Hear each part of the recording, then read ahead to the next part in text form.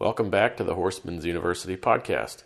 If you'd like to learn more about the Horseman's University, including our membership site and our video library, you can go to www.thehorseman'suniversity.com. Today we're going to be jumping into a conversation about offering more responsibility to your horse with NCHA Hall of Fame cutting trainer Doug Jordan. Before we get to that, I'd just like to say that the Horseman's University podcast is brought to you by Jordan Oaks Ranch, Rose Horsemanship Center, Pear Tree Ranch, and Copperline Farm.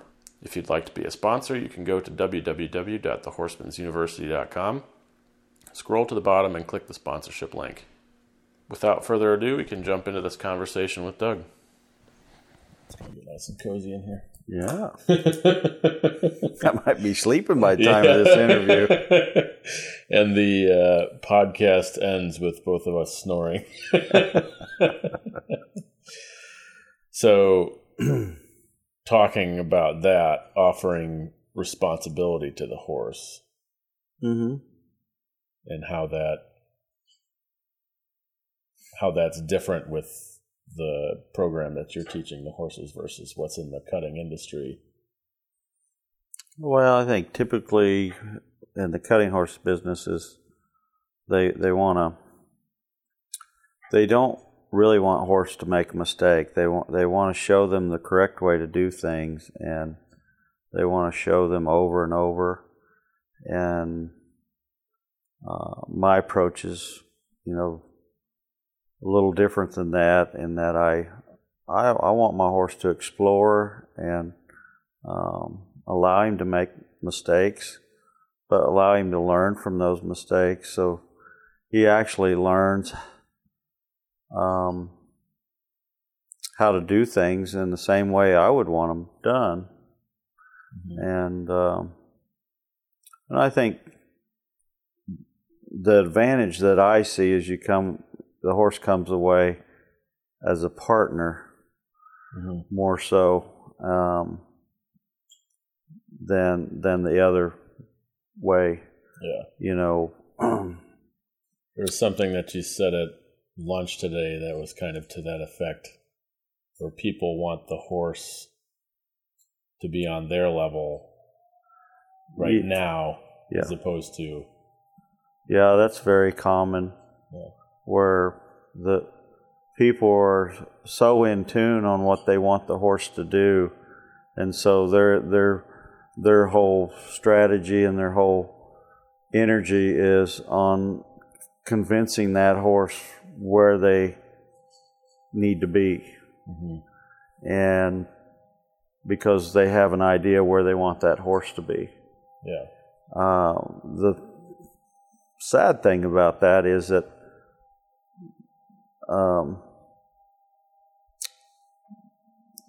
the horse gets left behind in that scenario, because my thinking is if you could get the person to work from where the horse is, start from where the horse is. What does the horse understand? What does he feel? Start from where he's at, and ask yourself, what does this horse need for him to understand what I'm asking him to do? And what kind of experiences do I need to allow him to be a part of for him to learn what it is I want him to learn? So he has choices. Yeah. And he has decisions to make, and through all that could be a positive thing, and it could be a thing that leads him closer, faster to what you want him to do. And I think a horse can change much quicker if we start from where he is, as opposed to trying to drag that horse to where we are. Yeah. And I think when you watch people work with their horses in that way, where they're working from where the horse is, you start to feel those changes in the horse happen a lot faster. Yeah. It seems so. For those of you listening, at home, Doug is up in Wisconsin doing a series or a clinic and did some private lessons as well. And there have been some great changes over the course of just a session, really. And it seems like one of the common denominators in all of this is patience. Not needing the horse to make the right move now, but almost just allowing him enough time to make a decision. I mean, yes. Does that seem? Yeah. Yes. People tend to be a little quick to want things to happen, and sometimes the timing for the horse is different than the timing for the person. Yeah. And you really see a difference if you know in the what I see in people that are trying to get the horse working from where they are. You know, the horse is trying to work on the person's timing, whatever they're offering, and so it doesn't always come through very clear to the horse what it is they're being asked. And the same can happen the other way. I mean, when you're working from the horse's perspective, there's times where, I was a little late there, or I was a little early there, or I did too much there, or I didn't do enough there. But all those things help you for preparing for the next time. And I tell people all the time, it's better to do it at the right time than doing it at the wrong time 10 times.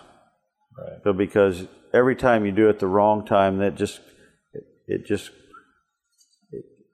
could frustrate the horse. It could just make everything blurry to the horse as far as what it is you're asking him to do.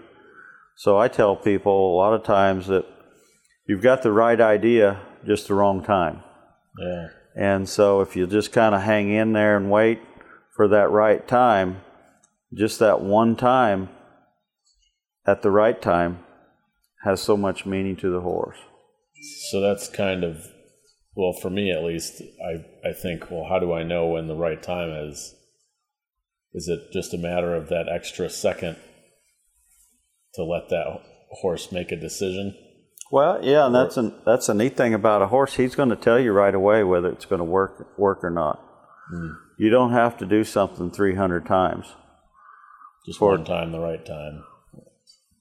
A lot of times, even when I'm setting things up for a horse and I know that he's going to make the wrong decision, but if I set it up properly, he's not going to do it over 2 or 3 times.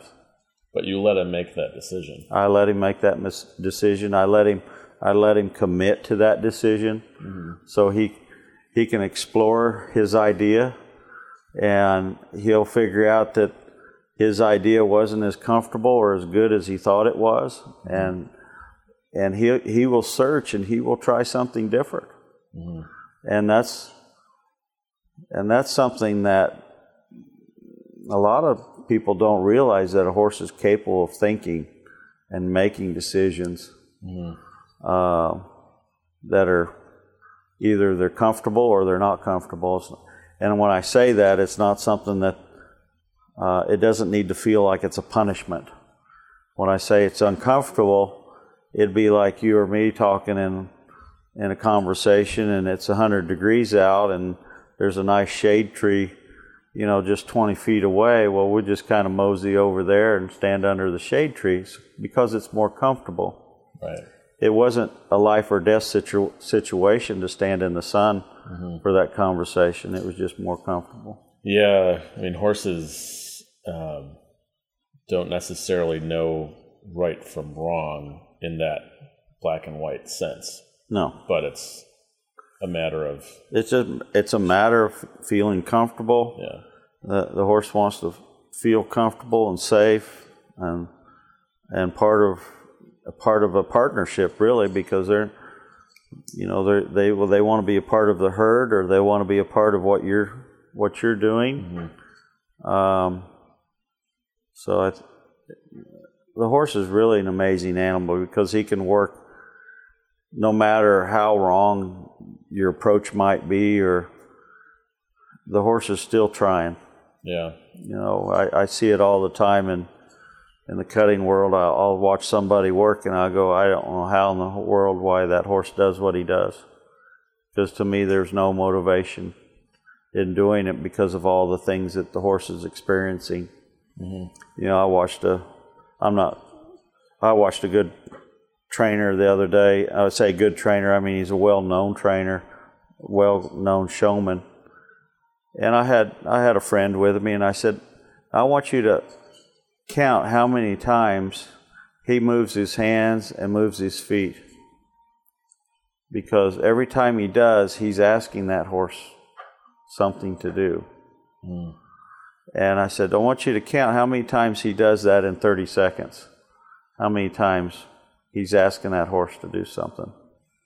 And what it came out to was about 30 times in 30 seconds. In 30 seconds. So once a second he's asking. So you imagine you being around somebody asking you something every second. Yeah. And, to me, then you're just trying to survive. Especially if it's doing like moving to the right and then hitting something and then moving and pinging-ponging between somebody's legs or between their hands. That would get pretty frustrating. I think you can see where it does. Would get emotional. And a lot of horses take it a lot better than people would ever take it. But so I guess what motivates me is trying to share my experiences and my mistakes, and because I've done a lot of experimenting in my life. Mm-hmm. And I can tell you a lot of things that don't work, and I can tell you a few things that do work really well. Yeah. But it's through that process that I went through of making mistakes and realizing that those mistakes made me better. Yeah. They were opportunities for me to get better timing and better feel. Was there ever an aha moment where it was, the horse needs response, like you kind of, things clicked, like a moment in time or something, somebody had said that made a lot of sense and changed your outlook, or has this always been kind of the path? No, it's always been my path. I mean, I think Ray had a great influence on me. Yeah. And that kind of started that journey as far as trying to find out what's best for the horse, mm-hmm. trying to find out the best approach to use. Because just because one approach works on one horse doesn't mean it's going to work just that well on the next one. So you're constantly adjusting to fit the situation. Or the same horse a different day. Exactly. Yeah, that's powerful stuff, and you see it come through with the horses and how relaxed they are, even within a session from start to finish, where once they get in that mindset where they're allowed to make a decision, and I've seen it elsewhere too with horsemanship and everything, where they're the one making a decision, whether it's going over jumps or crossing a bridge or cutting a cow or working the flag. Once they are put in the driver's seat a little bit more, they're way more relaxed, and they typically do a better job of it. As long as it's, presented to them in the right way. Yeah, I agree with that, and I think it's so important to have them in a good frame of mind. Mm-hmm. Whatever you're teaching them, mm-hmm. that the end result is that they're comfortable and they feel good about what they've learned or what they've done. Yeah. So, a little bit of background with you. Have you always been into have horses been in your life for your whole life? Yes. Yeah. My dad was a farrier. My mom was a 4-H leader and teacher. She taught a lot of lessons. And I grew up helping my mom saddle lesson horses, and there was a time or two where my mom was ill or something, and I would have to teach lessons to the grown-ups, and I think probably 11 or 12 years old. So wow. She would probably give probably 90, anywhere from 60 to 90 lessons a week. Wow. And so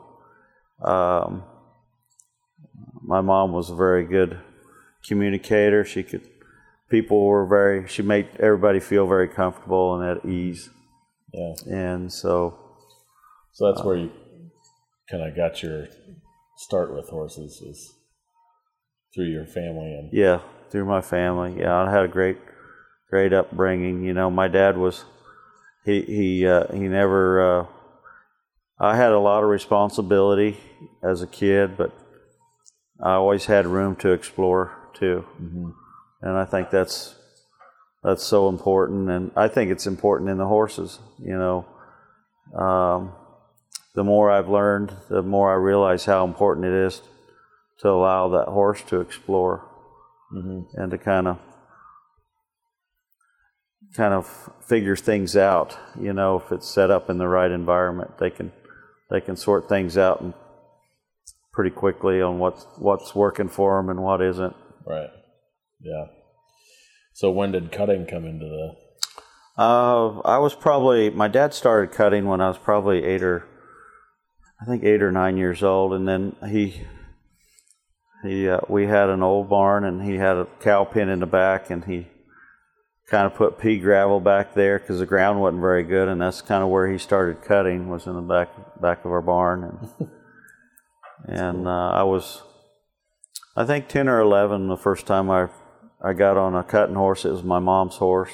His name was Rawhide, and he was always prone to be a little cow fresh, but he was always a real cowy horse. And so the first time I got to ride, I drove out there, and the cow was standing in the middle of the pen, and I just put my hand down, and the turnback people kind of came up to move that cow, and as soon as that cow moved, my horse jumped straight up in the air, and then when I came down, there wasn't any horse there. He'd already gone with the cow. I was sitting right there in the dirt. I mean, couldn't have been any. But that was the first. That was my first ride. Yeah. And you were hooked after that. Oh well, I got back on, and I got hooked. Yeah.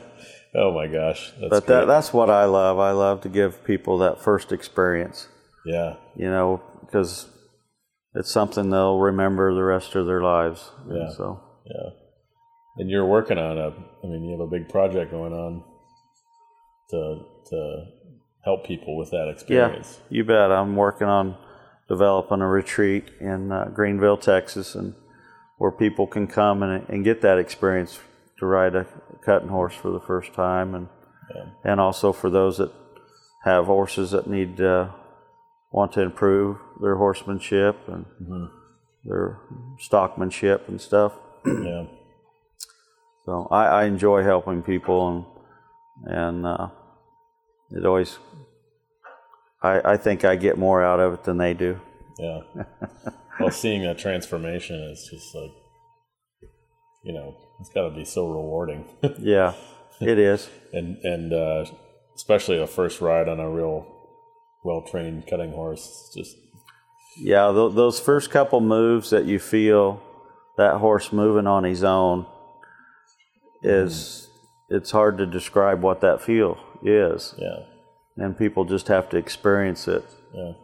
And because that animal's having a mind of his own to kind of take care of things. Yeah. And you're just there as a passenger. And do you have timeline for completion on the when you're going to No, start accepting students I don't at the put a retreat? timeline. I don't put a deadline on myself because that would put too much pressure on me.